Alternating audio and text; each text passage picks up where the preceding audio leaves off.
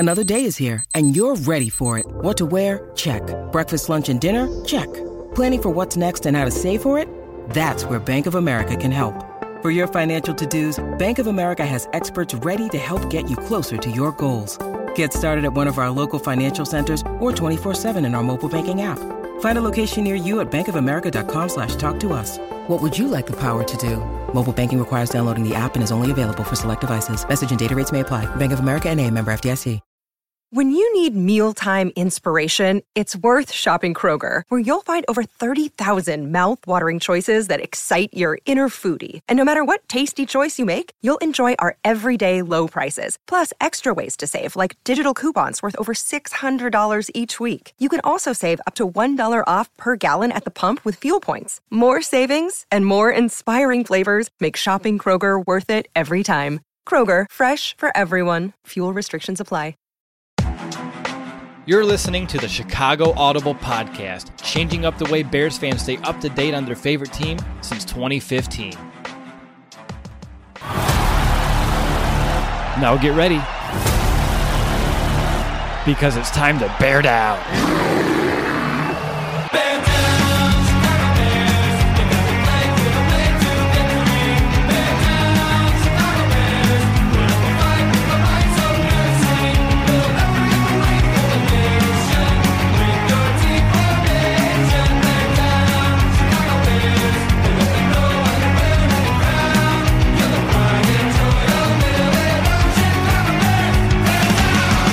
Welcome back, Bears fans, to another episode of the Chicago Audible, and welcome to our Week 8 Chicago Bears postgame show as the Bears fell to the New Orleans Saints 26-23 in overtime in a game that, even though it was close here at the final moments, I was personally having myself a little bit of doubts that the Bears would find a way to pull this one out, to say the least.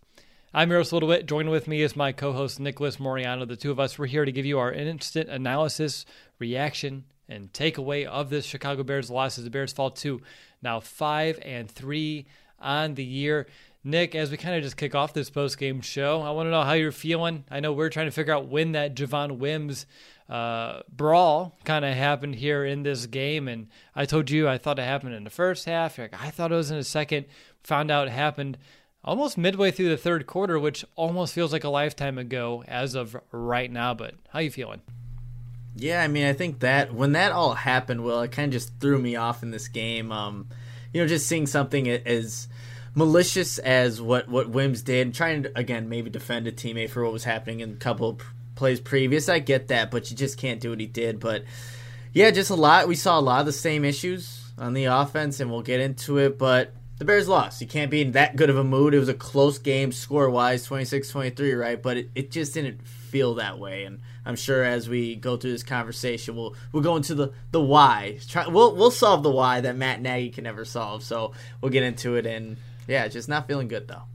No, we'll talk about everything, but Nick, one thing that really kind of stuck with me throughout the majority of this game was something that you mentioned in our preview, was that this Bears defense almost needs to play a perfect game for this Bears team to win. Do you still feel that way after today? I mean, I felt like the Bears offense definitely squandered some opportunities here late. Overtime is an obvious late squander, but I felt like, holding the Saints to 26, even though it's a little bit more than we're used to seeing teams score against us, and the Bears offense found some ways to score some points. I thought what you told me in the preview show kept just coming back into my head, like, you're right. Like, any mistake by this Bears defense was magnified more than any other defense that I feel like I've ever seen play the game of football before. And then also every mistake this offense makes, it too is it's not good, to say the least. And I'm struggling to find a way to be very poetic with my words, but sometimes it's a little bit more than that. No, Will, I mean, I was having that conversation with my dad. It's like he kept saying, like, the defense is playing good. The defense is playing good, and they're playing well enough for the Bears to win. But you see this offense go out there and do what they do, and like you said, squander away opportunities. That's exactly what they did. You give the Bears defense to any other team, and they're like, wow, how can't you win with this? Like, this is a great unit that's going to not bend, not break. And we saw a couple of those those plays that we'll get when we talk to defense, but still they played well enough to win this game.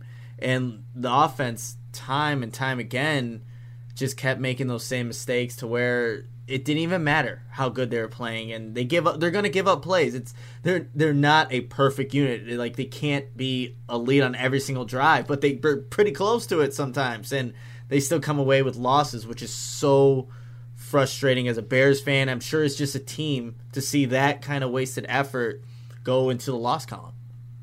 I'm frustrated, Nick. Are you frustrated?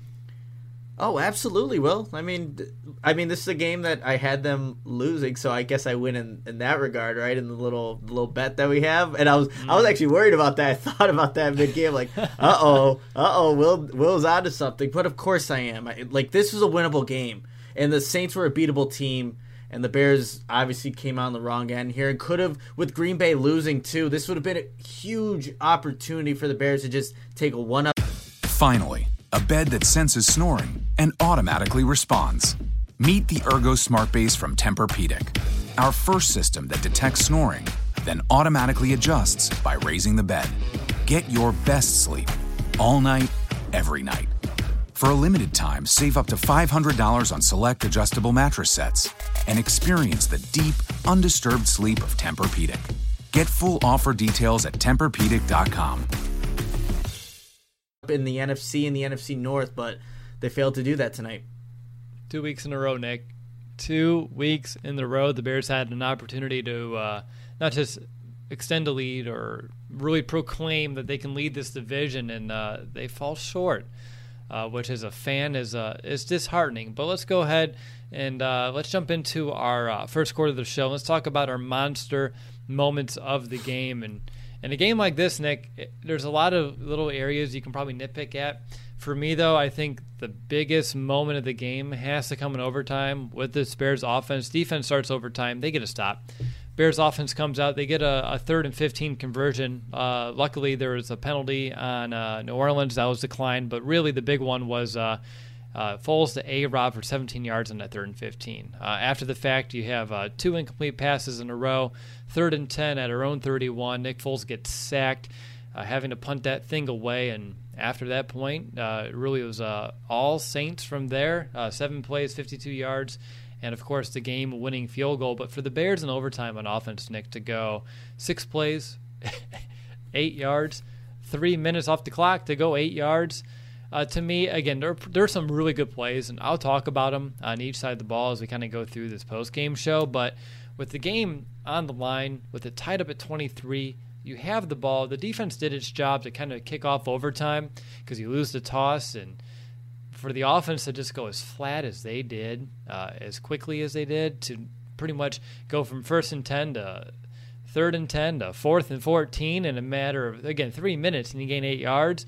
To me, the offense had a chance to win the game. They didn't need to score a touchdown. Santos was kicking really well this entire game despite the weather, and they couldn't do anything. So for me, again, maybe not the biggest moment, like wow, but like for me, biggest moment in terms of you had the game in your hand, in your grasp, and they just found a way to kind of squander it, which I think squander is going to be my word at the post-game show. I feel like we always have one or two that kind of stick with us. That's going to be mine, no doubt about it. But that's going to be my monster moment of the game. Where are you looking, Nick? Again, I thought there were some other really good moments, but when you look at how this game was playing out, that's an opportunity that they kind of just let fall to the wayside that it's going to have me probably staying up tonight a little later than I like. Yeah, and with this, Will, I don't know, for the last week I kind of chose a positive one, but for me, seeing that 51-yard field goal going for Cairo Santos after he was iced the first time, Sean Payton calls a timeout, and then seeing him nail it.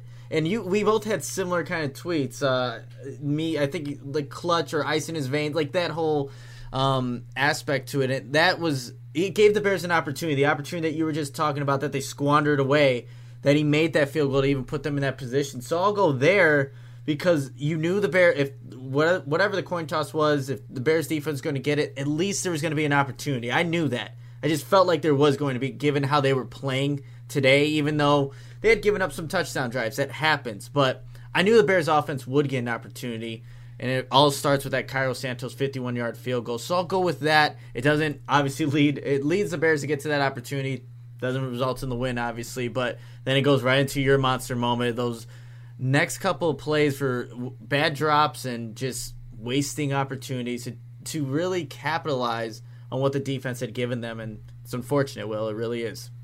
Yeah, you had a chance. And, Nick, we usually can easily put the blame on offense, but that's like a clear-cut way to do so. Probably more than some of the other games this season. We'll talk about the offense, the ups, the downs, and everything in between here in just a little moment. But first, I do need to let you know that our monster moment of the game is brought to you by our friends over at Miller Lite, and it's always Miller time in Chicago. And no, I'm not talking about Zach Miller scaring Mitchell Trubisky on Halloween. The Bears and Miller Lite, they are two iconic parts of Chicago and go together just naturally. So even if there are no fans today at Soldier Field, don't forget it's still Miller time. And since you can't be at the field, I'm curious, where do you find yourself enjoying Miller time during a game?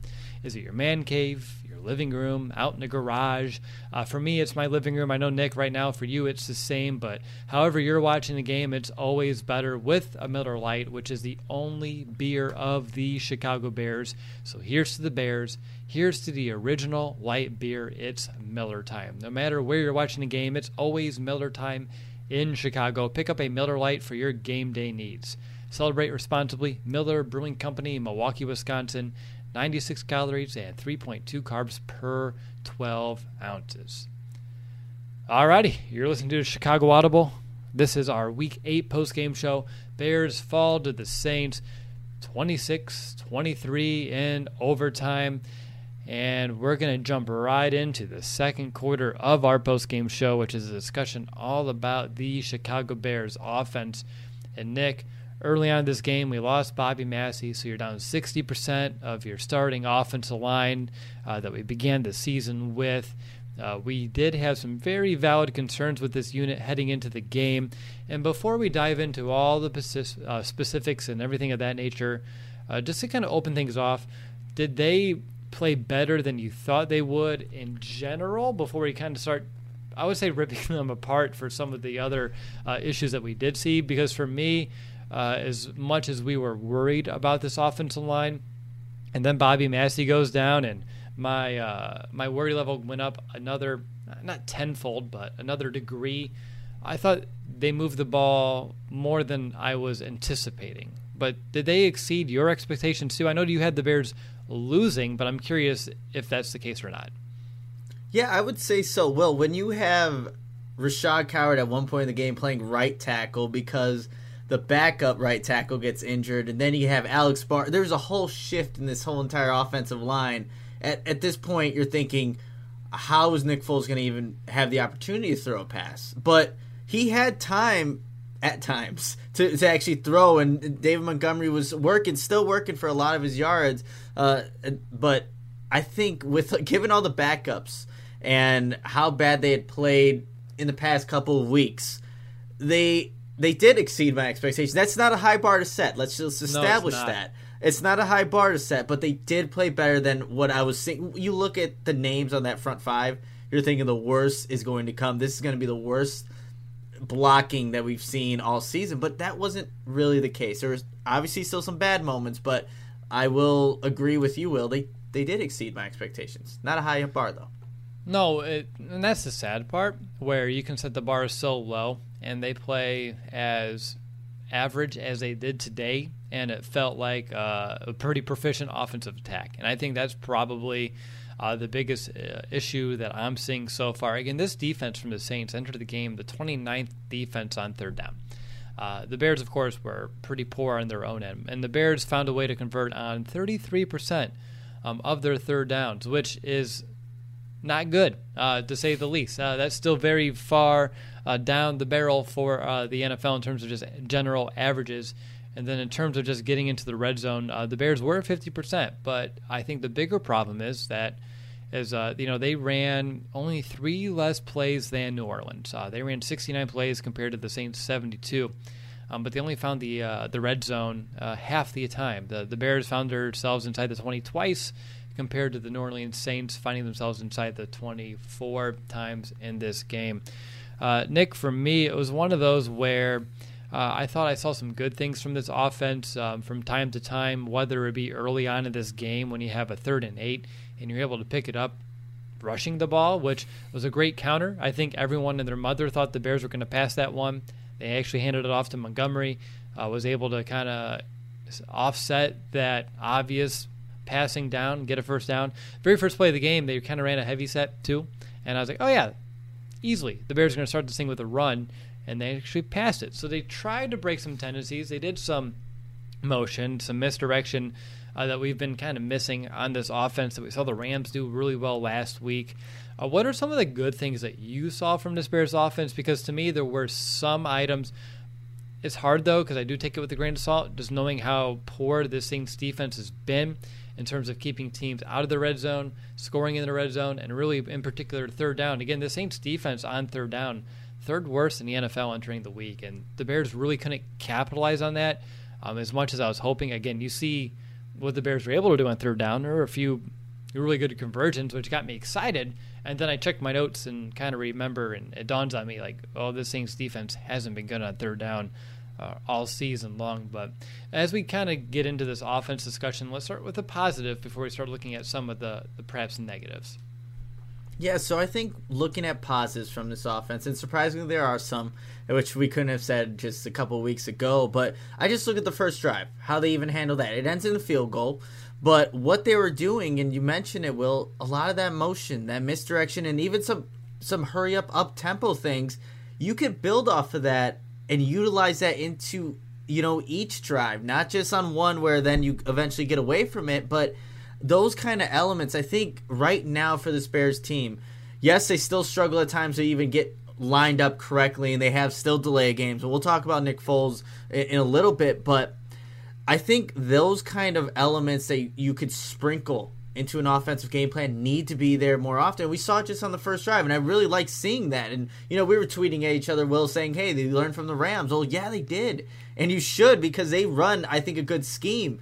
And they're just a little bit more explosive plays in this one as well. You think of the Darnell Mooney play, the touchdown to Allen Robinson, the big run by David Montgomery. So these explosive plays that also weren't there. So, and you got to set those up. And tempo, misdirection, play action are things to do that. And they're doing that with a put-together offensive line. So I'll give Nagy some credit there for being able to kind of switch it up a little bit.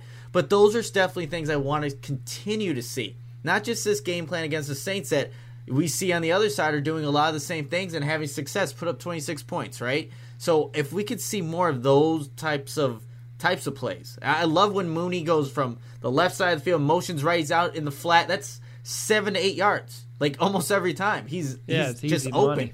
It's easy plays. So things like that, Will, I like. They could build off, and you could take this throughout a season. And maybe Will develop an identity. Who knows? But that might be far out of the equation at this point. But those are things that I did like seeing from the Bears offense throughout the game.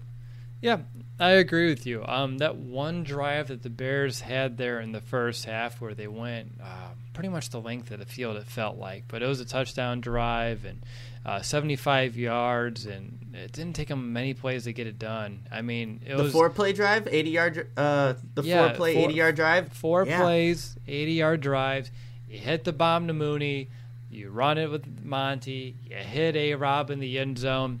And that's a drive that gets me excited about what kind of day we could have and still we're here for the Bears. It was like, oh, cool. We actually can have explosive plays. Like, we have not seen those at all. And I love the Bears' mentality to push it deep downfield. And, Nick, you can correct me if I'm wrong, but it felt like the Bears were trying to do a few more of those as the game kind of wore on. But it was really the offensive line's inability to kind of hold that pocket to allow Foles to kind of allow some of those plays to develop. Is that your assessment as well? Again, the game just ended as we're doing this post-game. We can't watch the all-22, but it seemed like he was holding onto the ball. I mean, he was sacked 5 times today, trying to allow something to happen downfield that just wasn't able to develop. And again, you're down 60% of your offensive line, which sounds like an excuse.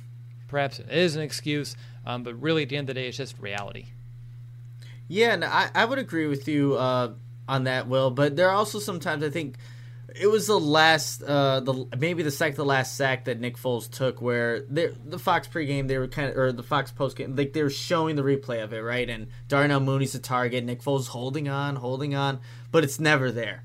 It's never there because the safety's over the top, and if Nick Foles even attempts to throw that should have been his third interception. He had an interception dropped in this game, but yes, majority of those are just it's a makeshift offensive line. Will they can't block guys like Cameron Jordan, Marcus Davenport for that long to where they're going to eventually hit home. So yeah, that's the problem that Matt Nagy has to deal with, and it's not easy for sure. But doing what we were just talking about, some of those positives can help to overcome the obviously deficient offensive line that they currently have right now.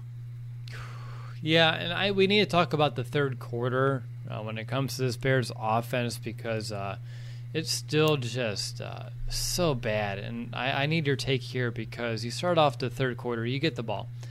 You go 5 plays, and you do gain a first down, but then things kind of go backwards, whether it's a penalty or a Nick Foles sack. But 5 plays, 0 yards. You do take 4 minutes off the clock, but you go nowhere. After that fact, the Saints were able to get a field goal. Bears get the ball back right away. Interception. Saints get another field goal. Bears get the ball back on offense. 3 plays, 3 yards, and you punt. You turn it over on downs. It's just, again, after the halftime break, it really feels like the Bears are just at a severe disadvantage. You go from a 13-10 lead at half, and before the Bears can even blink, it's 23-13. Saints are putting up, again, 13 unanswered points. Did you feel like the Bears were outplayed in the third quarter in terms of either being outcoached or just, honestly just outperformed on the field as well? I know this is the same quarter that had the Javon Wims scuffle, which still kind of, it irritates me. He was my X factor, and you also had Anthony Miller, who was your X factor, and I think you did a much better job of figuring out which receiver was going to stand up. Of course, Allen Robinson was able to play, and when we did our preview show, neither of us knew if he was going to play or not. I think we're both very elated that he was, and we'll talk about his game here in a little bit. But when it comes to the Bears' inability to do anything in the third quarter, which is nothing new to us this season, did you feel like this was yet another game where Matt Nagy was just outcoached, outmanned here in after halftime? Because to me, it really felt like it. And it's felt like that all season, Will. It was recently where they actually scored their first points in the third quarter. I'm forgetting what team that actually was against because it hasn't happened very often, but that's what seems to be the commonality. When the Bears come out of halftime, I think their defense, look, they've been a little bit more prone to give up some points in that third quarter, but they're still playing far, far better than what the offense is doing. And I have in my notes here, the first drive, that delay a game, 3rd and 4.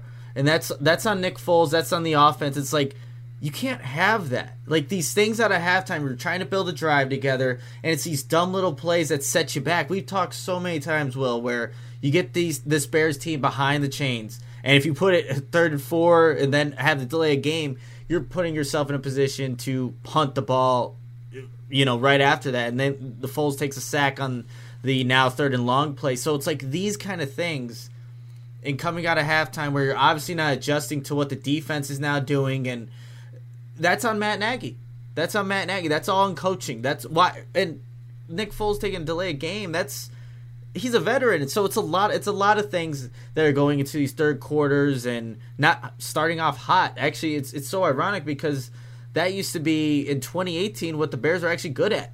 They used to come out the third quarters hot. In 2019, 2020 have not been the same result. But yeah, I would definitely put it to coaching and just execution and simple mistakes from individual players, whether it's a Nick Foles not recognizing the play clock's expiring or Javon Wims taking a cheap shot on a player and putting themselves in a bad position. So, bunch of bad individual mistakes by a lot of people, coaches and players.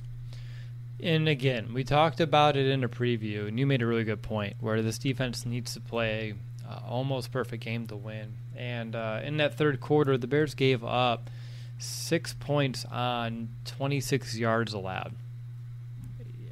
I don't know what more you can ask from your defense to holding Drew Brees and the Saints offense to 26 total yards on 2 separate drives. And both of those ended up in a field goal. We have 4 plays, 7 yards, and then another 8-play drive that only went 19 yards. And again, there are some other drives, and we'll talk about the Bears defense in a bit, but that's in the third quarter with this Bears offense, as I mentioned, not doing anything to help the Bears. And the third phase didn't help with that long punt return as well. Followed that up with the Nick Foles interception. But again, whenever you're allowing just minimal yardage and you're able to come away with points in offense, you're going to take that as a win. And going up against a Bears offense that has such a difficult time scoring points itself, I think that almost gets exponentially a little bit more, favorable in terms of those opposing offenses. So let's talk about Nick Foles. He was 28 of 41, same amount of passing attempts as Drew Brees, 3 less attempts, 2 touchdowns today, only 1 interception. He was sacked 5 times today. Offensive line wasn't really his best friend, which isn't really anything new. How do you assess the play from the quarterback? Man, this is tough for me, Will, because I think at one point I would just say it's another Nick Foles game where it's up and down. Streaky is the word when Nick Foles is streaky. There's no better word to really describe him and how he plays this game. And I'll start off with the negative. I am so tired, Will, of seeing those terrible interceptions. He's had one almost in every single game he started. Every single game he's played in, right? Where you're just questioning why. And especially because of who he is. A veteran player that's been through this many, many times. And yes, he has a bad offensive line in front of him. He hasn't had the continuity with his receivers like he would have liked to going into a season. But the decisions are his own. And the decisions are really, really bad. And that interception wasn't even close to Jimmy Graham, who wasn't running very good routes all game, but still doesn't matter. The ball was nowhere near him. And I'm really tired of seeing that, Will. He's supposed to be a guy that was supposed to come in and not make those types of plays. The same plays that Mitch Trubisky would make. He's doing that too. The delay of games like I was mentioning earlier, where that's on him trying to get his offensive line. This is before the headset went out too. So that's just on him not recognizing the play clock. There's no one else in the stadium. You're at home. Why are those problems still happening? That irks me. It just does not sit well with me at all, Will. But then there are the plays where he is hitting where it can only be in one spot. The touchdown, Allen Robinson, it's a hell of a catch by Robinson, but that's good placement. And the Darnell Mooney deep throw. Mitch Trubisky most likely doesn't make that play because he just hasn't been able to hit a deep ball, but Nick Foles made it. So good, the bad, it's just another game from Nick Foles and another game where the Bears didn't come out on top with him.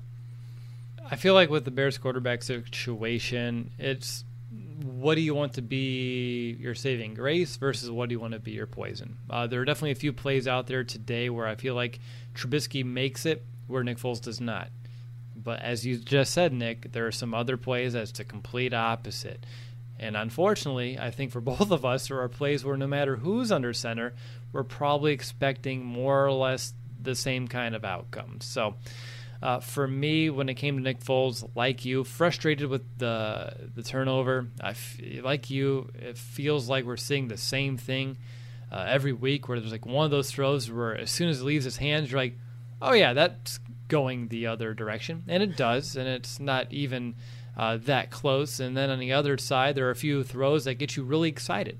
Whether it be the Mooney deep shot, the Allen Robinson touchdown, a few of those balls to Miller as well for some of those first downs throughout this game, get you really excited, but they can't find a way to build off of those. It's like, cool, we had a really good throw and catch or two, and we're going to forget about those, and we're going to look elsewhere, and we're not going to be able to build any momentum off of them. So for me, as great as some of the positives are and as low as some of the negatives are, I would love to find some middle ground.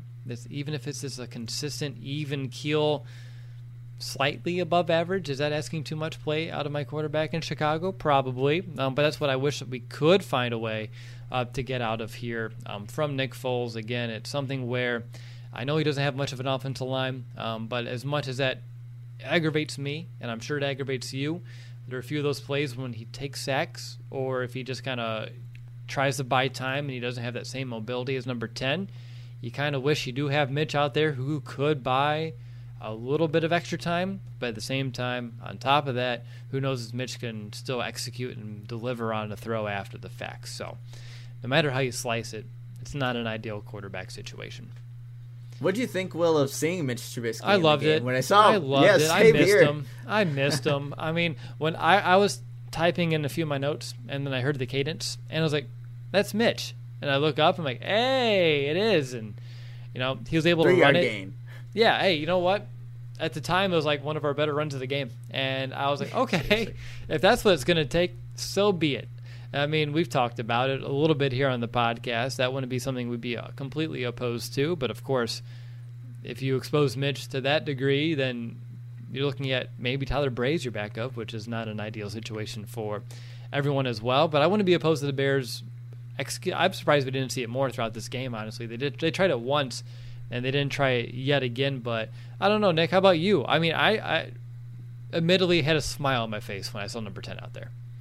Oh, yeah, I yelled out, Trubisky's in the game, watching with the family and my girlfriend. They're like, wait, what's going on? I'm like, it's just, probably going to be a design run where an option. And it was, and then he goes off. And, yeah, it was nice to see him, though. He's been through a lot, and you would think, this Bears offense isn't good. Why not sprinkle in some plays where he's out there? Like, we've seen it before when Trubisky was a starter with Chase Daniel. Nagy has run some of those kind of plays. You could sprinkle that in. Look, the Saints, they do the exact same thing with Taysom Hill, and he's a very athletic guy, and he's can clearly play receiver too, the way he ran that post pattern. So, but you never know. Why not just utilize all the guys you got? I mean, I thought about it when I was coaching middle school earlier this fall, when I had a little bit of a quarterback conundrum on my hands, and even then it comes to leadership as well. Which finally, a bed that senses snoring and automatically responds. Meet the Ergo Smart Base from Tempur-Pedic, our first system that detects snoring, then automatically adjusts by raising the bed. Get your best sleep all night, every night. For a limited time, save up to $500 on select adjustable mattress sets and experience the deep, undisturbed sleep of Tempur-Pedic. Get full offer details at TempurPedic.com. Is very unique to this position out of all sports. Like, you can't really run a dual system if you don't want to have some of the leadership that kind of go to the straight, which is, again, to me, is fascinating, and I would love to look into the psychology behind that, but it would be interesting if they can find a way to get Mitch more on the field. Looking at just some of the passing game in general, Allen Robinson, he caught 6 balls, 7 targets, 87 yards, that big touchdown as we mentioned. On top of that, Darnell Mooney had 69 yards on 5 catches. But really, for me, Nick, there's someone... Okay, so Mooney and Robinson. Robinson, thank God he was able to play. Really needed him here today. He came up with some big catches, including the score. Darnell Mooney, he had his biggest catch, the 50-yarder. Outside that, a few smaller catches underneath. But your X factor, and that's Anthony Miller. 8 catches, 73 yards. I felt like every time Anthony Miller caught the ball today, Nick, it was an impactful play, whether it be moving the sticks on third down or what have you. What did you see from Anthony? Because I said it early on this game, that I would not be opposed if this is one of those random, awesome games that we get to see from number 17. And I wouldn't say that today was like one of his biggest breakout types of games, but to me, the 8 catches, 73 yard looks really good on the box score, but I do think it was the impact that those 8 catches had that may have a little bit more weight than really what it just looks like. Yeah, and I think it's what he's good at is creating separation, Will. And when even look what set up Cairo Santos' 51-yard field goal attempt was that big third down reception by Anthony Miller. It was short of the sticks, but it gave Cairo Santos enough to hit that 51-yard field goal. So to go back to your point, when he makes these catches, yeah, he can make catches in big moments most of the time, I would say. He did have a drop also in this game, but I would say overall, I liked what I saw from Anthony Miller. And if they lock up Robinson and Darnell Mooney's not there in a deep shot, where however they're using him on that given play, absolutely it should be Anthony Miller. It should be Robinson, Miller, then Mooney. I know Mooney's been impressing us, but it really, how it should be is Robinson, Miller, then Mooney. That's what I really do believe, even given Anthony Miller's up and down season so far. But seeing this, he can create separation against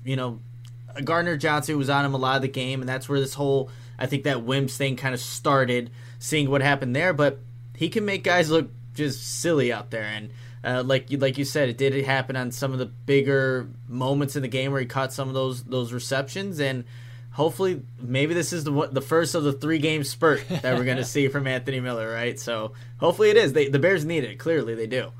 I mean, my late grandma, she always told me that, everything good or bad happens in threes. And if this is the start, I mean, we need a very strong November now more than ever, sitting at 5-3. I mean, it was 6 days ago we were sitting there at 5-1.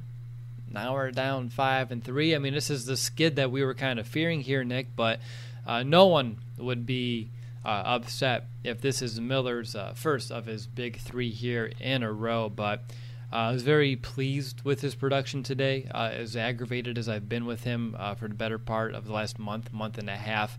And hopefully he can continue to ball out a little bit. I thought he was someone that I felt like Foles was looking at a little bit more on third down than I anticipated heading in this game. And we'll see if that continues.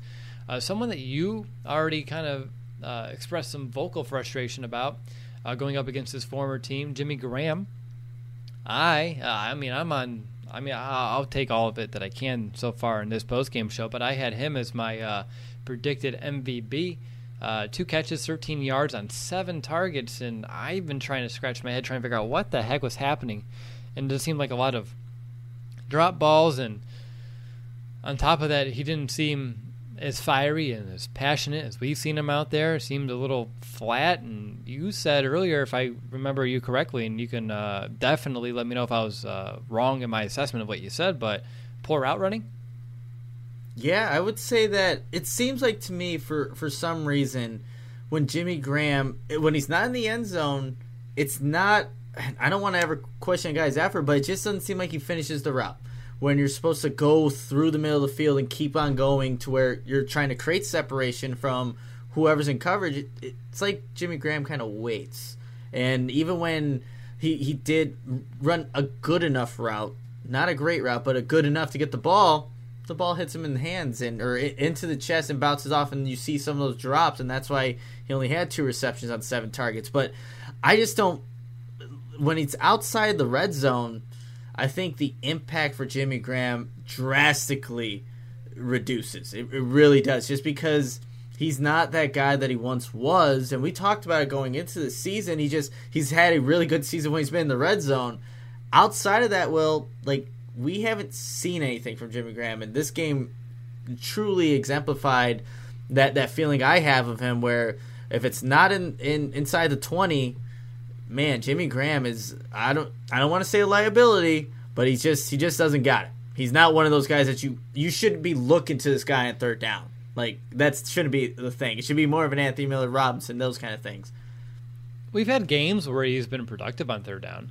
That's, to me, not the worst case scenario. Today it was. Today it wasn't his kind of game, and I'm confused by it. Between him, Cole Kmet, obviously the Bears got our memo that we priority sent via USPS over to Hollis Hall about get Demetrius Harris out of the snap share, out of the target share. He's not on the box score today, but Cole Kmet 1 catch, 2 yards. Jimmy Graham's 2 catches, 13. So between the 3 of them, you got 3 catches and quick math, 15 yards. That's not going to cut it. That no matter who you're facing. And the Saints was entering this week one of the worst defenses against tight ends. They have allowed 6 touchdowns to the position, a decent amount of yards, no matter who they're facing each and every week. And the Bears, unfortunately, couldn't find much production out of them. And you look at a game with a few missed opportunities on some just drives. If tight ends can step up, you never know how this game could have been maybe flipped in the other direction. But today, Jimmy Graham was a liability. Today, Cole Kmet, I'm happy that the refs decided that this is the week that they'll count forward progress, at least for us. I know they didn't count it on Monday night against the Rams on that one call, but for us, they counted it. And luckily, because that could have been an easy fumble for the Saints to pick up as well. And outside of that, the tight end position, which is one that they put a lot of investment in this offseason, again, 3 catches, 15 yards. Definitely not what you're hoping to see out of them at all. Is there anything else about the Bears' passing game that you want to talk about? We talked about early with the ability to use some misdirection, some motion, which allowed to some easy yards underneath. when they needed to push the ball. And we usually went to Allen Robinson in the clutch moment, which is really no surprises for us as well. On top of that, Anthony Miller, David Montgomery had a couple clutch catches, and outside of that, it was pretty much non-existent. Yeah, no, definitely was. To go back to the tight ends, the best play that Jimmy Graham had was when he was targeted in the red zone, drew that pass interference call. The Bears, of course, could not rush it in the first 2 attempts, right? Because that's the Bears' offense. They just can't do things easy. But Darnell Mooney gets his touchdown pass to the right corner of the end zone. But that was the best play you saw from Jimmy Graham all night, drawing the PI. And he got past the linebacker, and it was a high-pointed ball back in the end zone. That's where Jimmy Graham's good at. I'll give him that. And for the most part, he's been really good at that part all season. And I think there was an opportunity. I forgot what was the end result on the play, but Jimmy Graham, and again, I think it was Troy Aikman, Joe Buck were talking about it a little bit, where Jimmy Graham's kind of looking. He's got one-on-one coverage. Use that big body, back left corner in the end zone, and the ball wasn't thrown that way. I think Nick Foles just takes a sack. But, yeah, don't really want to, again, harp on anything or too much on the Bears passing offense. It really wasn't there today. A lot of factors play into that, but yeah, it's still work to be done, Will. I saw someone, ask in the chat, isn't the tight end the focal point of this offense? Yeah, it's supposed to be. That's what we've been told over the years. And outside of, honestly enough, Trey Burton back in 2018, really haven't seen that. And for me, living in the Colts TV market, I saw his touchdown earlier today, which is a little bit more salt in the wounds. But Nick, let's kind of flip it over to the Bears running game. Primarily, it went to David Montgomery, 21 carries, 89 yards. Outside of that, only 2 carries for the rest of the team. 1 for Patterson for 4, another one for Trubisky for 3. Patterson's biggest play of the game was that 38-yarder where Jason Spriggs, who came into right tackle, kind of helped open up a big hole, and David Montgomery's looking around like, wait, no one's hitting me? Like, he looked so surprised.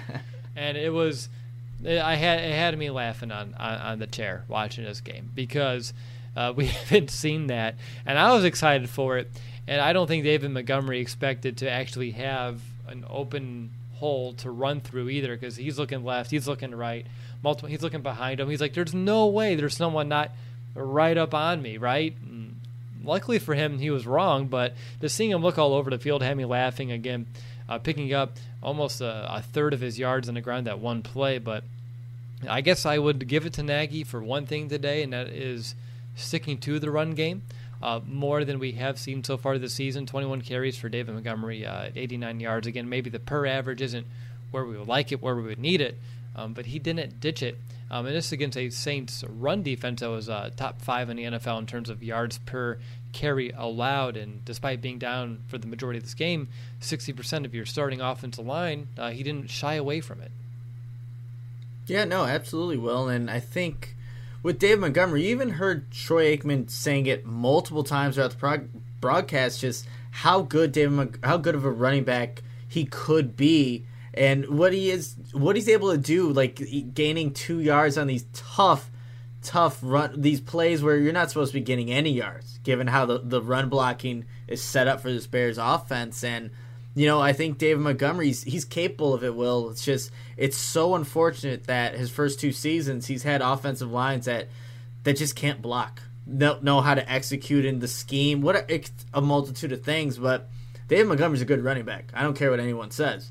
We just haven't seen it all come to fruition, because he's putting everything he has to get 1 to 2 yards every single time. Are there times where he misses a hole? Yes. Are there times where he doesn't block maybe a blitzer as effectively as he should? Absolutely.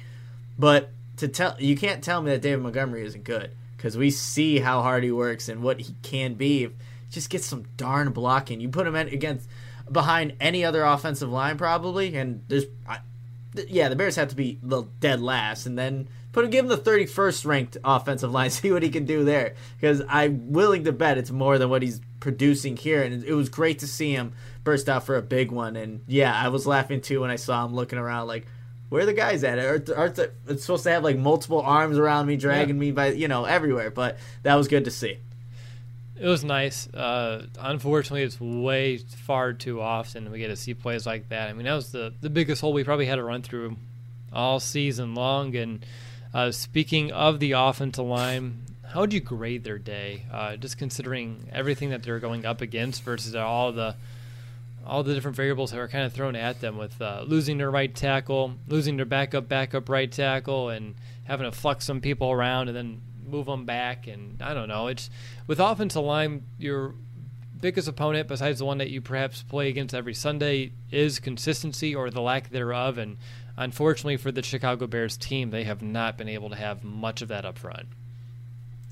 Yeah, it's man, that's a tough question, Will. How would I grade them? And given everything they had to go through, and seeing that there were plays that worked actually in this offense today. There were some ones that worked, and Rashad Cowher's blocking, so I'm surprised any plays really work given how he's played and him having to go to right tackle, left guard, like all these different positions. So I think I'd give him like a B-, surprisingly. Well, maybe that's way too generous, but we've seen this offensive line play worse, and they didn't play like great or good tonight. It was just they did average and maybe a little bit below that. But given what they had to deal with, yeah, I'd give them like a B-, which is, I don't know if it's generous, but I just don't think that you can grade them that harshly for given what they were dealing with. Okay, I get you there. Another tough question. We were very, very vocal about Matt Nagy and his play calling this week, and we're not the only ones. Would you say he held us back again today, or was it more on the execution side? That's another tough question. Well, let's go back to the halftime adjustments, third quarters. Like, that's where I think this whole entire that lead started to disappear. Well, it was gone. The Saints took over, right? And that's on Nagy. That's on the halftime adjustments not being made or not making the correct ones and just being out-coached and things of that nature. But I'm trying to think. We liked what we saw in spurts with more of the motion, more of the misdirection, the play action, the deep plays, committing to the run. Like at halftime, it was 11 rushes to 14 passes. We liked that. And I think that's what the Bears need to have, some kind of balance. So the first half was good, but the third quarter, things got out of hand. And Finally, a bed that senses snoring and automatically responds. Meet the Ergo Smart Base from Tempur-Pedic, our first system that detects snoring, then automatically adjusts by raising the bed. Get your best sleep all night, every night. For a limited time, save up to $500 on select adjustable mattress sets and experience the deep, undisturbed sleep of Tempur-Pedic. Get full offer details at TempurPedic.com.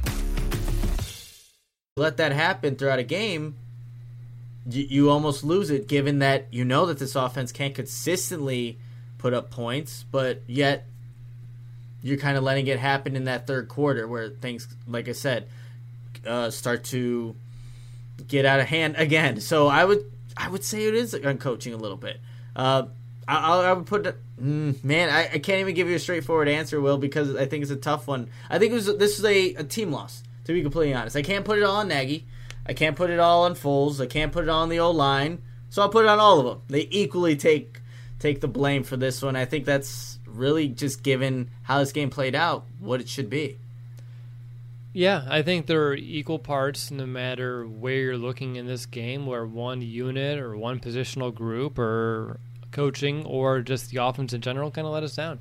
I mean, there are times where even the defense did as well, and we're going to talk about them here soon, but there are also times where they were definitely not getting much help from the other elements, whether it's special teams, whether it's offense here in this game. But for me, Nick, I asked Bears fans before this game started, the Rams, going back a week, the Saints were the worst third down teams and also one of the worst red zone teams and on defense. And someone told it pretty straight in Twitter. They're like, well, I don't really trust the Bears to get to the red zone, so why would I have much faith they could take advantage of a bad red zone defense? And again, only 2 trips in the red zone for this Bears offense, to me, at the end of the day, still looms very large and shows, unfortunately, still their incapability of moving the ball, establishing drives, even against some of these, I'll call weaker defenses than so far we have seen over the last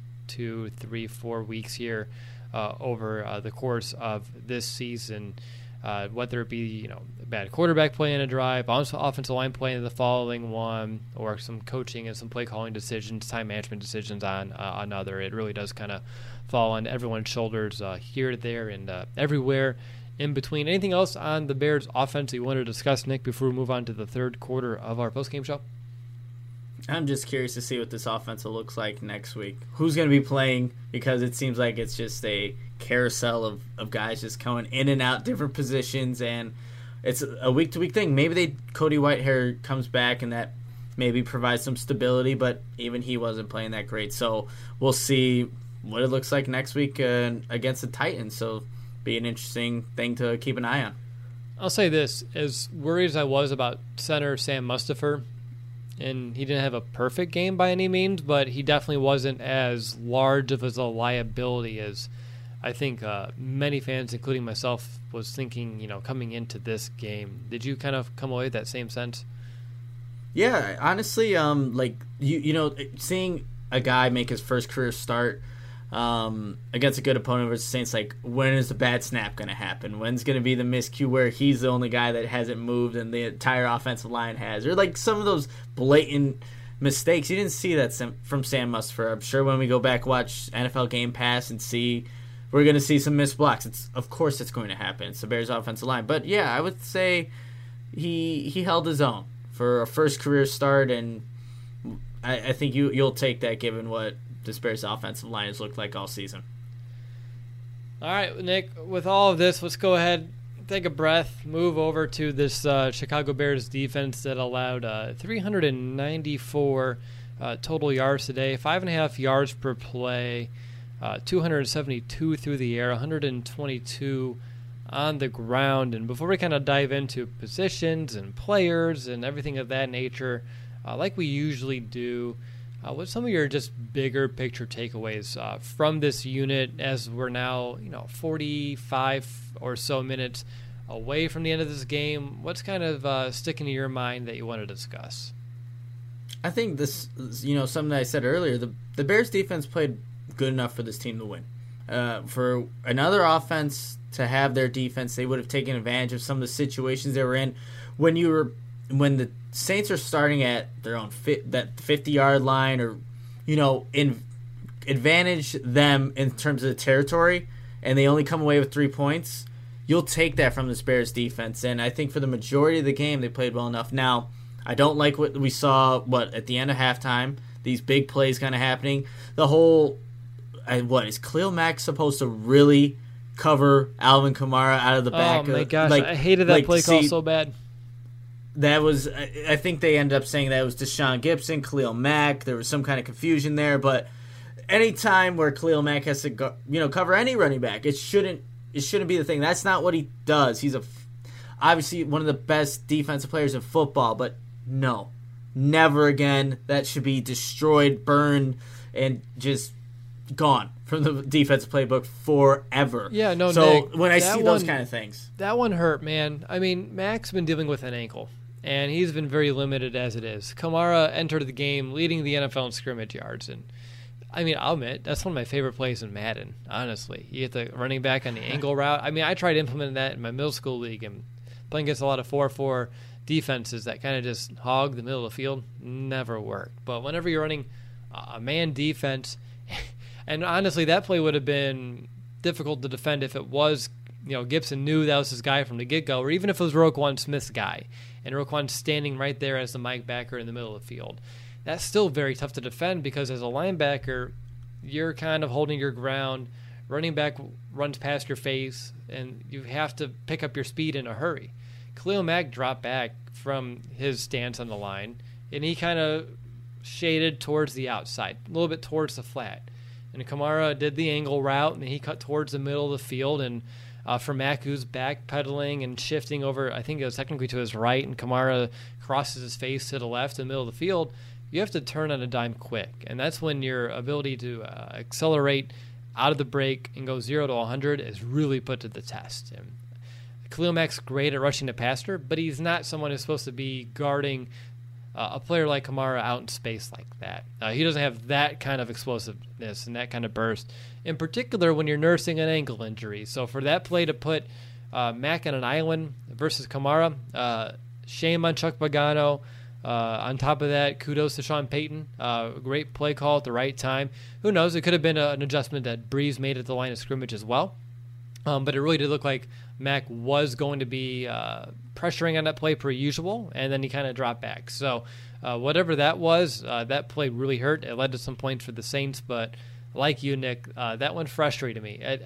At no point whatsoever did I feel good about it when I saw Khalil Mack drop back 3 to 4 steps, kind of shade out towards the sideline as I was watching Kamara get into a route and kind of get on his break. And I was holding my breath, and I think rightfully so. Yeah, it was it's still, I think I was talking to somebody on Twitter about it where I guess I just when I saw him, like, what's Roquan Smith doing? But then I got clarification on it, but still came back like, why is that even being called in the first place? If you're trying to disguise something, great. Yeah, you have to do things like that, but never again. Khalil Mack shouldn't do that again. Let him do what he does best. Go get after the quarterback. And I'm glad you mentioned the ankle injury because there's a bunch of disadvantages on the play. Credit to the Saints for calling that on the perfect time where Mack is in coverage there because it obviously hurt the Bears there for a big, big play to Kamara. No, it sure did. When I'm looking at this Bears defense overall, I thought, to hold this Saints offense in overtime to only 26 points is a win. They've been scoring about 30 points on average, and this is the third time they've been held under 30 this season. And on top of that, they did a good job, as we've seen all year, of bend but not break. And, of course, there are some instances where they did break, but unlike the last game, I thought the Bears did a better job of getting the Saints into third down earlier in drives, which was a big issue that I had against the Rams, that the Bears defense was unable to do that. They were able to kind of recoup that here just a little bit. But, Nick, when it comes to the Rams, I keep going back a week. When it comes to the Saints being able to put up points, again, I pointed it out when we talked about the offense. In the third quarter, a lot of short fields were given up here, unfortunately, for this Bears defense, allowing 6 points on only, I dotted it on 26 yards, so I can't really fault them for that. Outside of that, what kind of led to some of these longer drives, some of these points that when we get back to the drawing board looking into next week against the Titans that you want to kind of see start to get cleaned up? Well, I just didn't understand on both the touchdown plays that, went to Cook, the tight end. That was with, who was that? Jalen Johnson in coverage. And I think the Taysom Hill touchdown. There was just such soft coverage on some of these plays where you're wondering, well, why is that the type of defense you want to play given the situation? It just didn't make sense on there. It was just too easy. It was just so wide open, and obviously 14 points on plays where there's defenders not even close. And this Bears defense was pretty much rallying to the ball carrier all game, but on 2 plays where they're playing such soft coverage, I just didn't understand that. So obviously that needs to be cleaned up, be addressed, and talked about in the meetings this upcoming week. Why is there such soft coverage? And you're giving the middle of the field. You're just giving it to them, and there's just not the safety support there that you're thinking should be there, or maybe, again, it's just not good one-on-one coverage from Jalen Johnson. I think it was to Sean Gibson on the play. So it just didn't make sense. And obviously 14 points, that's, take those. Maybe they're only field goals if you don't give up those. And we're talking about a completely different result here. But, yeah, when those plays happen, and I'm wondering, where is the closest guy? Why is that happening? And that's just what I kept on thinking about. Yeah, I mean, for me, Nick, when you only allow 4 touchdown passes through the air entering this week, and Taysom Hill is one of them that you allow continuing on out. Now it's 6 on the year after this game, but it's like, it's so deflating. Like, there's no way skill-wise he should be able to have a difference against this defense as a receiver. And, I mean, he found his way as a runner, which, did that frustrate you as it did me? Every time he was taking a snap, like, you just knew he was running with that football, and he was able to pick it up and get some very vital, gains there to move the sticks. Because for me, every time I saw him as a quarterback, I was like, well, he's not running it. He's not passing it. He's going to run it. And the Bears, unfortunately, were unable to even make much of a play on that as well. And what makes me kind of frustrated more about it is the fact that I know he's an X factor each and every week, but Nick, we didn't really talk about him too much in either our Meet the Opponent episode or our game preview show. Yeah, no, we didn't, and maybe, I don't know if that's just on us for not, giving him his time, his due, but yeah, it seemed when he was in the game, it's like, okay, Taysom Hill's going to get it, and the Bears just had no answer to stop, and I think that's where when you have a good offensive line, Will, like a defense can know what's coming and just not be able to block it or to get in the way and fill the gaps effectively because you have good run blockers, and that's why a guy like Taysom Hill is able to take advantage of that. He's not like moving and making people. He's taking what the offensive line's giving him and just hitting the hole and getting his 7-8 yards on a third down conversion. I think that was the first one of the game or close to it. So it's not like he's doing, or Sean Payton's even doing complex things in that aspect when he's on the field. It's pretty, I would say common, and the Bears just couldn't stop it. So we talked about this defensive front, and it's had its problems stopping the run, and when we needed them to kind of show up when he was or when it was Kamara, Miller, whoever, Latavius Murray, sorry, they just couldn't get there in position to make those stops, and we've kind of seen that all season when it came to stopping the run. Okay, so inability to stop the run, which I'm honestly pleased that you're able to keep Kamara as limited as he was. I mean, he finished with a lot of total yards today between his 96 receiving and 67 on the ground. I mean, that's 150-plus total yards from scrimmage, but he also entered the game leading the NFL in that regard, and that doesn't overly surprise me. I think what surprised me a little bit, I know the Saints have been good at protecting Drew Brees all season, though, was only 1 sack, and on top of that, only 2 quarterback hits. Really were unable to generate a lot of pressure. So, Nick, 2-part question. 1, did that surprise you? And B, how impactful was that throughout this game? Yeah, because I thought the Bears were close on a couple of those opportunities where you're thinking Drew Brees is going to go down, and they just couldn't hit home. And it is a good, I would say it's a good offensive line, but still, it's like the way this front has been playing, maybe not in particular like on Monday night, but for the 2 previous games, they were getting after the quarterbacks, right? But they just couldn't bring that to happen against the Saints. And I think we need to start talking about Robert Quinn and really, well, where is he? Where's the impact? This guy that they paid, yeah, exactly, who? The big ticket free agent that was supposed to be the reason that this defense is going to take the next step because they can get a pass rush opposite of Khalil Mack. That hasn't been there. It has not been there. And we talked about the frustration seeing Leonard Floyd last Monday night have an excellent game against the Bears and outshining a Robert Quinn. And then you come out in this game here where Robert Quinn, you don't even notice 94 out there. I have him for a couple of good run stops. I do. He's in the notes there. But not as much as he should be. And I'm not putting all the blame on Robert Quinn. But at what point is he supposed to make an impact? Is it like week 16 when the Bears have already squandered their playoff hopes or something at that point? Like, when does he make an impact? Because it hasn't happened so far.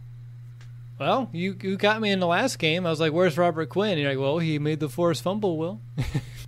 Again, but no, Nick, Robert Quinn, he's made some very nice plays this season. And the unfortunate part, those are like the only plays that he's making this season. And he's not making the average plays, the plays that you need every defensive end to make. And the fact that I saw, a few times today where they're putting him on the left side of the defense, which is something he primarily never does, really was interesting because I wonder if it's just they really wanted Mac on the right side because they had a hunch where this play was going to go, and Mac was able to make a few plays over there as well. I think we're seeing Mingo out there a lot more than perhaps I think we anticipated entering this season, and I think it's not really to the testament of Mingo being a great, great player. It's more of Quinn not really holding his own and being the type of dynamic player that we were hoping to as well. But I think that's one of my biggest frustrations on defense is the lack of play from Robert Quinn. And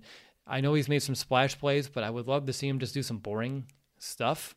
And that's me putting it bluntly, some boring stuff out there so I can feel more confident with him on the field instead of having to play number 50 a little bit more than we have so far this season. On top of that, Nick, my X factor or my back-breaking matchup was Roquan Smith versus Alvin Kamara. And I thought there were a lot of plays where Smith won this matchup in terms of getting out to the flat, blowing up a few screens, blowing up a few just dump-offs, some checkdowns over to number 41 for the Saints. But that's just my quick assessment based off a few plays that I had stand out. What's your take on Roquan Smith versus Alvin Kamara out of this game? Honestly, well, I thought it was just a good matchup. Like what we were talking about, we wanted to see, if anything, them take one of these guys was going to win either matchup here. So I think that's what we kind of saw. You saw Kamara get, where he was able to win or gain yardage on whether it was a run play or pass play, whatever it may have been. But Roquan Smith was flying sideline to sideline, Will, and just playing coverage on a guy that's hard to cover, to be completely honest. And when he's down the sidelines, I know Drew Brees gets hit on the play, he's not able to complete the ball, but Roquan Smith is right there down the right sideline covering a guy that gives a lot of people trouble. So honestly, it was just a fun matchup to watch more than anything. So I look, maybe 50-50, but it was something that was really, really close and a good matchup between, I think, two good players. Yeah, some people were saying that our stream kind of stopped. I guess the same time that my microphone issue was kind of happening. So if the stream did stop for you, I apologize for that. I kind of picked it up here on my own. And Nick and I, we've still been talking about this Bears defense, venting about Robert Quinn. Just kind of switched over to Roquan Smith versus Alvin Kamara as well. And hopefully the technology plays nice for us as we kind of finish up this post-game show, a little bit more than the Bears did for us so far today. But, Nick, is there anything else on this Bears defense, good, bad, ugly, otherwise, that you want to make sure we talk about? Yeah, I do want to talk about something that has been mentioned before with this Bears defense and why it's not the 2018 defense, and that's just capitalizing on potential turnovers. Roquan Smith was in a position right there against Cook late in the game. Well, I don't know if that was overtime yet. It's overtime. It was a 2nd and 12 play. Roquan Smith is right there, Will. He maybe get away with pulling on Cook's jersey, but he gets in front of that pass from Drew Brees and easily could have intercepted it. And then Eddie Jackson. Look, we've seen Eddie Jackson make some incredible plays, and that one where he jumps the route towards the right sideline, he can easily make that interception as well, but they both didn't. The Bears end up losing. The field goal, the game-winning field goal eventually happens. But those are plays from, I would say, the 2018 defense collectively as a whole. They make those plays because that's just the type of year they were having. 2020, where you see these times where they're elite, and then these times where they're like, okay, they're a good unit. That, I don't know, maybe those two plays are emblematic of what this season's been like. They're there, but they don't finish. And I don't want to put really a lot of blame on this defense because they're the only reason that Bears are in any of the games they play. But we've seen those two guys just make those plays in the past, and they didn't make them today against the New Orleans Saints. So that's just another point I wanted to bring up. You wouldn't say that the Bears defense was out there too much today, right? I mean, I saw that a few times in the chat, but when you come down to it, the time of possession was only 2 minutes in favor of the Saints over the Bears offense. And I know that the Bears, unfortunately, were put in some bad positions, like we said on the top of the show, with some very short yardage, but I wouldn't say the Bears defense was out there too much, or if it was in terms of too much based off of what the offense was unable to do. If anything, they had a hard time getting off the field in some drives. Yeah, no, I would say for the defense, like they were put in some bad positions where they have, again, coming out of halftime, that's where these bad positions start for the defense because of what the Bears offense is doing. But yeah, in terms of what you were saying, time of possession, it was only 2 minutes difference. So the actual time wasn't, but it seemed like, I guess, the opportunities they were in, it makes it seem worse than what it was, if that makes sense, Will. But yeah, I wouldn't say that the Bears defense was out there too long. Not this game. Most games, yes, that is the case. No doubt about it. But this one in particular, I wouldn't say that was the reason. Okay. I don't think I have too much more here on this Bears defense. I mean, the Saints are only 2 of 13 on third down, and I want to make sure I mention this because, A, This Bears defense has been lights out on third down all year long. Secondly, the Saints entered this game with the NFL's best red zone, well, one of the best red zone offenses, but they did also enter the game with the best third down offense in the NFL, and the Bears only allowed them to score on 2 out of 13 third downs. And it's real funny, Nick, that it's yet another game where I'm curious, is it lack of fear of the Bears offense, or is it just pure necessity of going up against this Bears defense where teams feel like they have to go for it on fourth down each and every week against this Bears? I think I saw a graphic on the Saints' first fourth down conversion that they only went for it 4 times all year.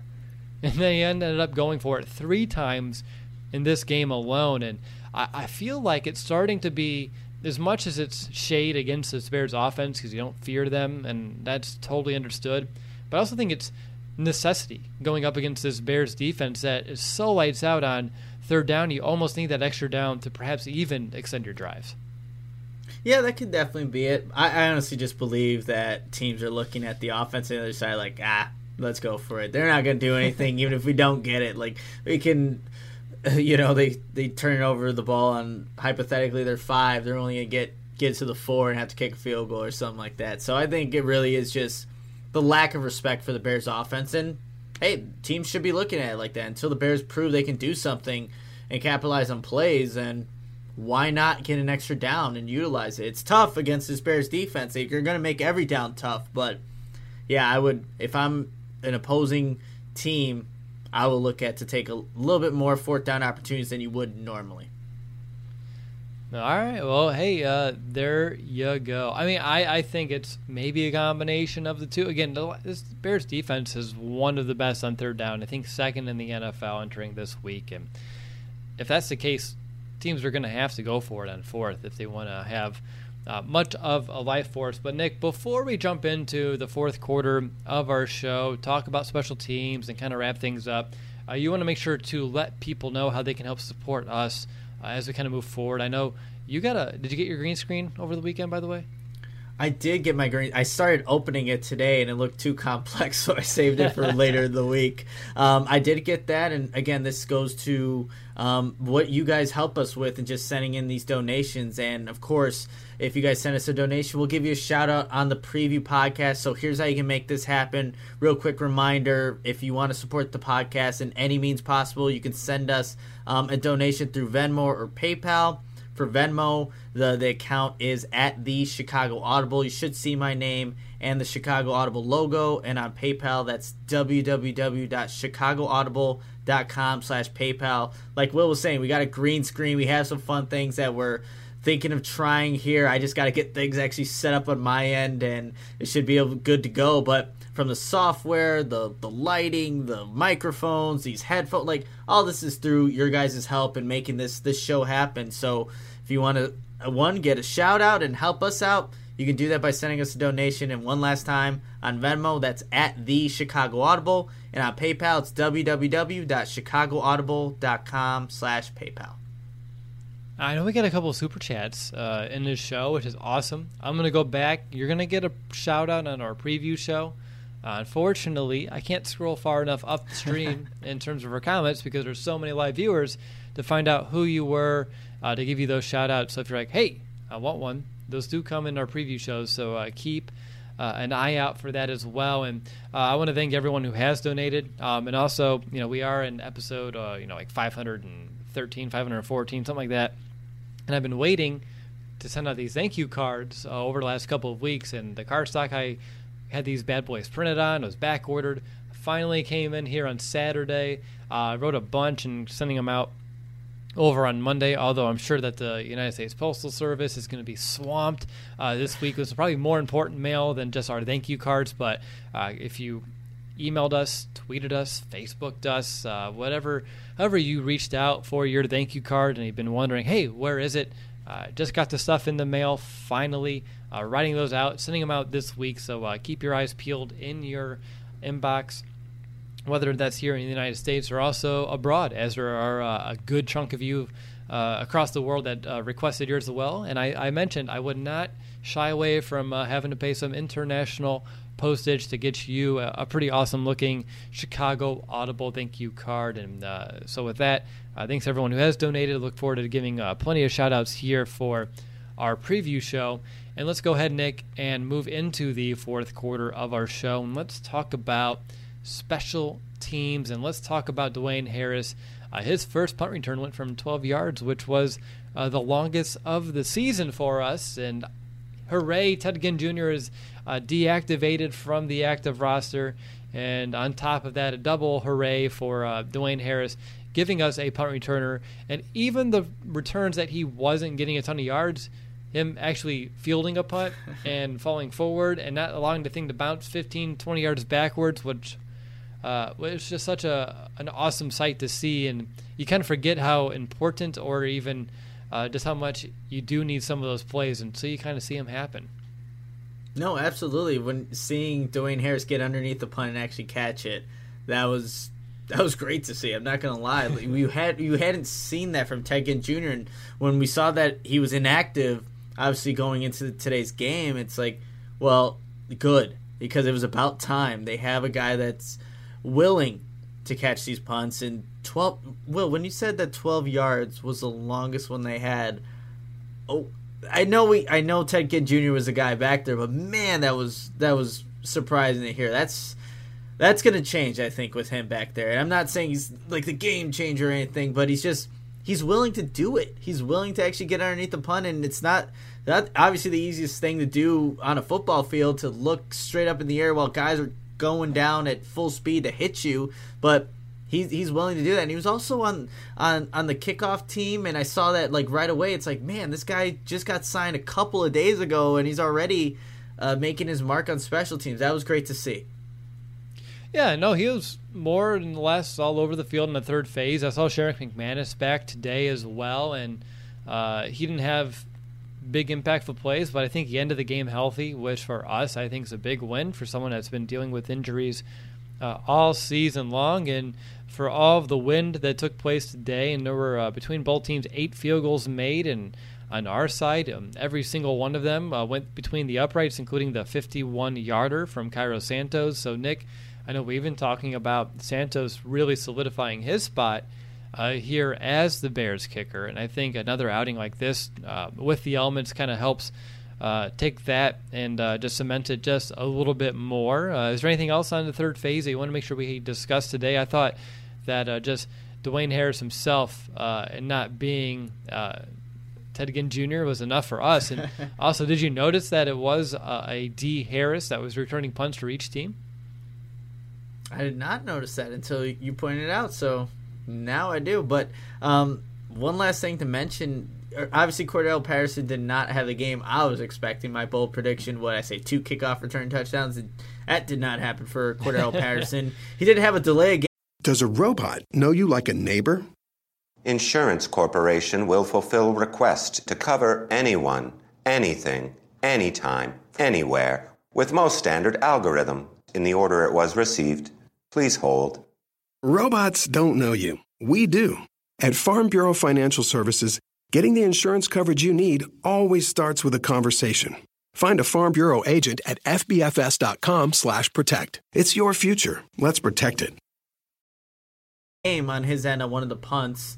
That's just how that one drive was going for the Bears. Everything that could go wrong was going wrong, but yeah, it wasn't the impactful day for Cordell Patterson in any aspect that I was kind of expecting for today's game. All right, let's move on to our, let's call an audible, Nick. In this segment, each and every week, we kind of look at a moment of the game, one that we would take back and maybe have a do-over on or change it up. For me, I'm going to go ahead and give it to Nick Foles' interception here with the game tied at 13-13. Forced to throw. One of those that we've talked about that you feel like you see one of those a week from Nick, and unfortunately that gave the I keep going back a week. The Saints the ball at the Bears 39 inside the Bears territory, which allowed them to take the lead. And I think a game like this, where each point counts, every short field matters, and we talked about the Bears defense had to face a few of those, or maybe more than we would ever like to see in any given game, even though we expect them. That interception at the point hurt me, I think, the most out of all the negative plays I saw today. So that's going to one I wish I can take back. But how about you? If you can call an audible, what would it be? Man, this is a tough one. I was going to say the Nick Foles interception, but I'm looking at the one drive where they start. It's at Chicago's 43-yard line, and it ends up being a 5-play, 21-yard drive. But on third down, they're in a 3rd and 6. Not the best, but it's not definitely the worst third down situation to be in. But you have the false start by Jimmy Graham. You go to 3rd and 11. Nick Foles ends up completing a pass to Anthony Miller. They end up going for it on 4th down. It's a 4th and 5 at that moment in time. They don't convert. It's at the New Orleans 36. Takes them out. No points on the board, obviously. The next possession, the Saints get the ball. They capitalize on that and turn it into a touchdown. It's those simple plays. As simple as not moving before the ball is snapped. And that's Jimmy Graham, a veteran player. And so, I mean, that would be the one play I would change. The Bears most likely don't even get anything out of this drive, just given the offense and how it's played. But see what they can do in a 3rd and 6. And they had the mindset they were going for it on 4th down anyway. Maybe you pick up 3 yards. You have to pick up 2 with the running game of David Montgomery. Who knows? But it was all taken away because you go to 3rd and 11. You have to complete a shorter pass, and a 4th down and 5. Bears don't get it. And again, like I said, the next possession for the Saints, they end up scoring a touchdown to make the lead 23-13 at that point. And the game kind of got out of reach as we would come to see. Yeah, luckily for us, they came back, but overtime kind of turned things the other way. To wrap things up, Nick, I'm curious who is going to be our MVP so far in this game. I got not so far. The game's over. Who's going to be your MVP for the Bears here in Week 8? And how would you go first? You know what? I really liked how Roquan Smith played today, Will. I think given the matchup with Alvin Kamara and seeing that it was maybe like 50-50 in terms of who was winning some of these matchups, and seeing that he was flying all over the field. He should have had an interception that would have changed the game, obviously, completely if he does over there in overtime, but he was reading screens. He was filling lanes. Like, he was active, and that's the Roquan Smith you want to see. It really is. And just given his game overall against a team that's not easy to play against, especially given the 2 running backs in the backfield, I'll give it to Roquan Smith. You're going to go Roquan Smith. You're going to go defense, which I think is 110% deserving. I'll flip it around. I'm going to go ahead and I'm torn between 2 offensive players. I'll give it to David Montgomery just because I thought he was able to get more on the ground than so far we've seen. Maybe they should go to Matt Nagy for actually running with him more than we've seen so far this season. But I thought Montgomery, whether it be the early 3rd down pickup, the big 38-yarder that we saw in this game as well, and there are a few other big-time runs for him. I was very excited by what I saw. Could have easily went A-Rob too, but especially with that touchdown. But I want to give some love to David Montgomery. I think he deserves it. I think a lot of fans are getting soured on him. I was frustrated after the last game, even though I know offensive line is not helping us really too often as well. So for me, I'll give it to Montgomery. Didn't get up any points or anything like that, but he definitely helped this Bears offense move down the field, which it's had a hard time doing so far this season. But I like Roquan a lot. Big reason why he was my backbreaker matchup, and since he took him, I figured we'd flip the side of the field, and let's go ahead and talk about the Bears' offense. And Robinson, heck, I mean, Mooney has some big catches as well, including his touchdown. Miller had the big ones, the clutch ones on 3rd down that helped move the sticks. So not that I would say there's a lot of, quote, deserving players, but there are some players that were released in contention where, unlike last week, Nick, we're both kind of like, I don't know where this thing goes. So at least that's somewhat progress. But for now, Nick, let's go ahead and let's wrap things up today with our 2-minute warning, and let's close the show. So what's going to be your 2-minute warning? Yeah, well, look, this was a 26-23 ball game. Bears lose their 2nd one in a row to 2 NFC teams. So this loss does hurt the Bears, but look, they're still in contention for the NFC North.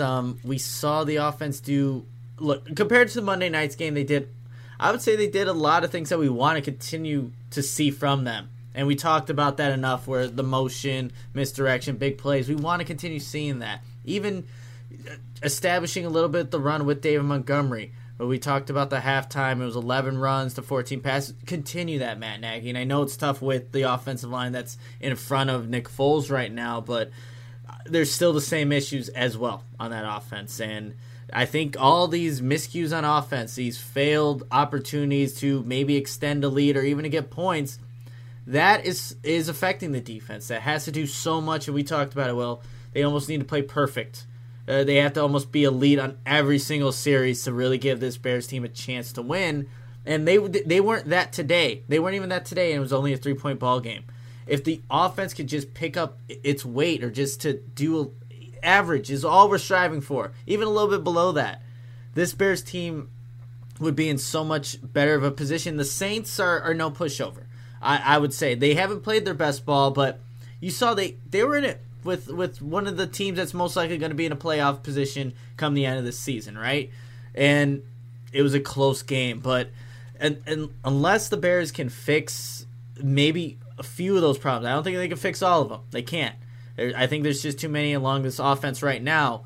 They're going to be in more of these positions where it might have to go to overtime, but at least they'll be there at the end, and that's all you can really ask for. It's a loss. Obviously, we're not going to have that victory Monday, but we'll have to wait till next Sunday against the Titans. I'm feeling, I'll say this, after this loss, I am feeling better than I was after Monday night's loss, because Monday night you couldn't take anything positive and take it to next week. This, you can take some positives into next week. Granted, you'd like to take some positives with the win. You could still find some positives in a loss, and I think this one you actually can, which is surprising. So I go a little bit more optimistic for this 2-minute warning, but I'll leave it at that and hand it over to you, Will. Like you, I feel better than I did at the Monday night loss. Maybe it's earlier in the evening since we had an earlier kickoff, so we're not as tired on top of watching our team lose. But I do think there were, at least this game was decided in a last-second kind of play in overtime, where a week ago it was, you can tell that things were pretty much a lost cause in the second half. And the Bears, even though they went down 10, they found a way to come back, found a way to tie it up. They kind of fought back today against a very good Saints team. So I think seeing that resiliency kind of show itself yet again does kind of bring a little bit more positivity to the loss. And again, if overtime goes a little bit of a different way, where the offense does something after the defense starts overtime, getting the ball back, we can be talking about a Bears win. And if that's the case, I think our entire tune for the majority of the show would have been probably a little bit more positive and a little bit differently as well. And it would have been an ugly win, but an ugly win's better than an ugly loss. And we already know that one is for certain. But unfortunately, I think where I'm kind of sitting is, again, 6 days ago we were 5-1. And now we're sitting here at 5-3. And we have a very tough game coming up here against the Titans.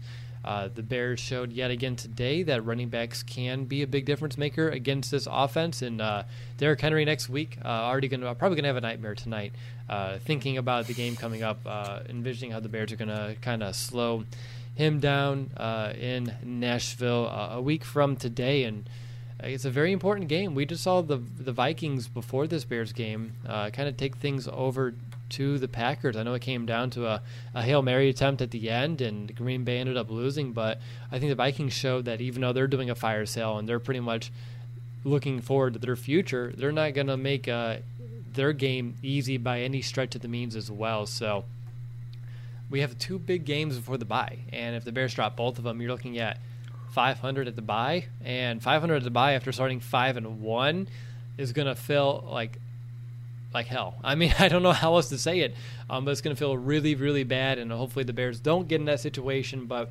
they have some tests in front of them in order to avoid that. And with the woes up front, whether it be Bobby Massey, Cody Whitehair, we already know James Daniels out for the year.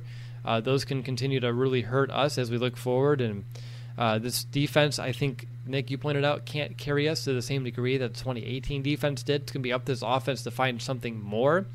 And I don't think either of us have a lot of confidence that it can find that something more, at least consistently enough to make a real serious run at the 2020 season. And we'll talk about that here as we kind of look forward. Again, we're only halfway through, so we kind of reset some expectations and recalibrate as we kind of look forward. But for a team that was an ugly 5-1 team to now oh boy, were we going 5-3 team as quickly as it did. It kind of has me on my heels as I'm trying to figure out what kind of team we get to cover for the rest of this season. So that's going to be my 2-minute warning. I want to thank everyone who's here watching the live stream.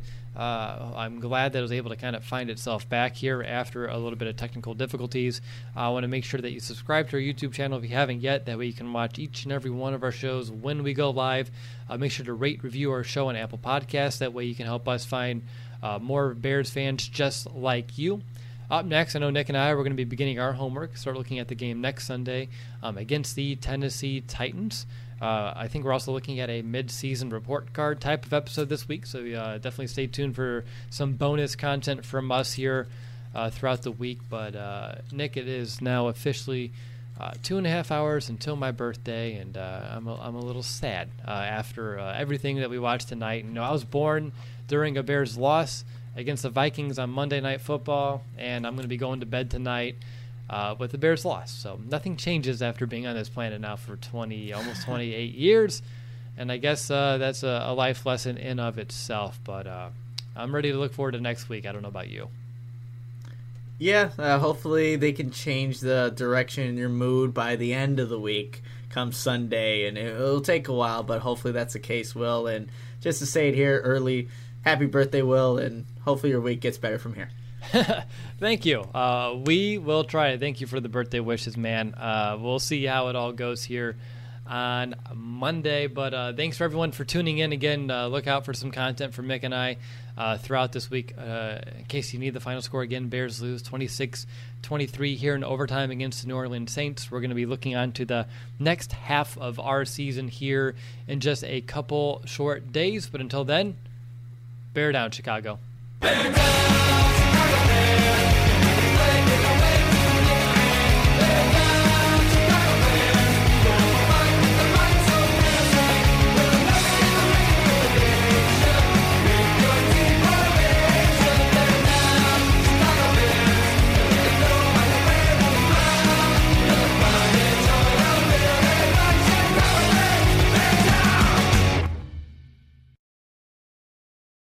Finally, a bed that senses snoring and automatically responds.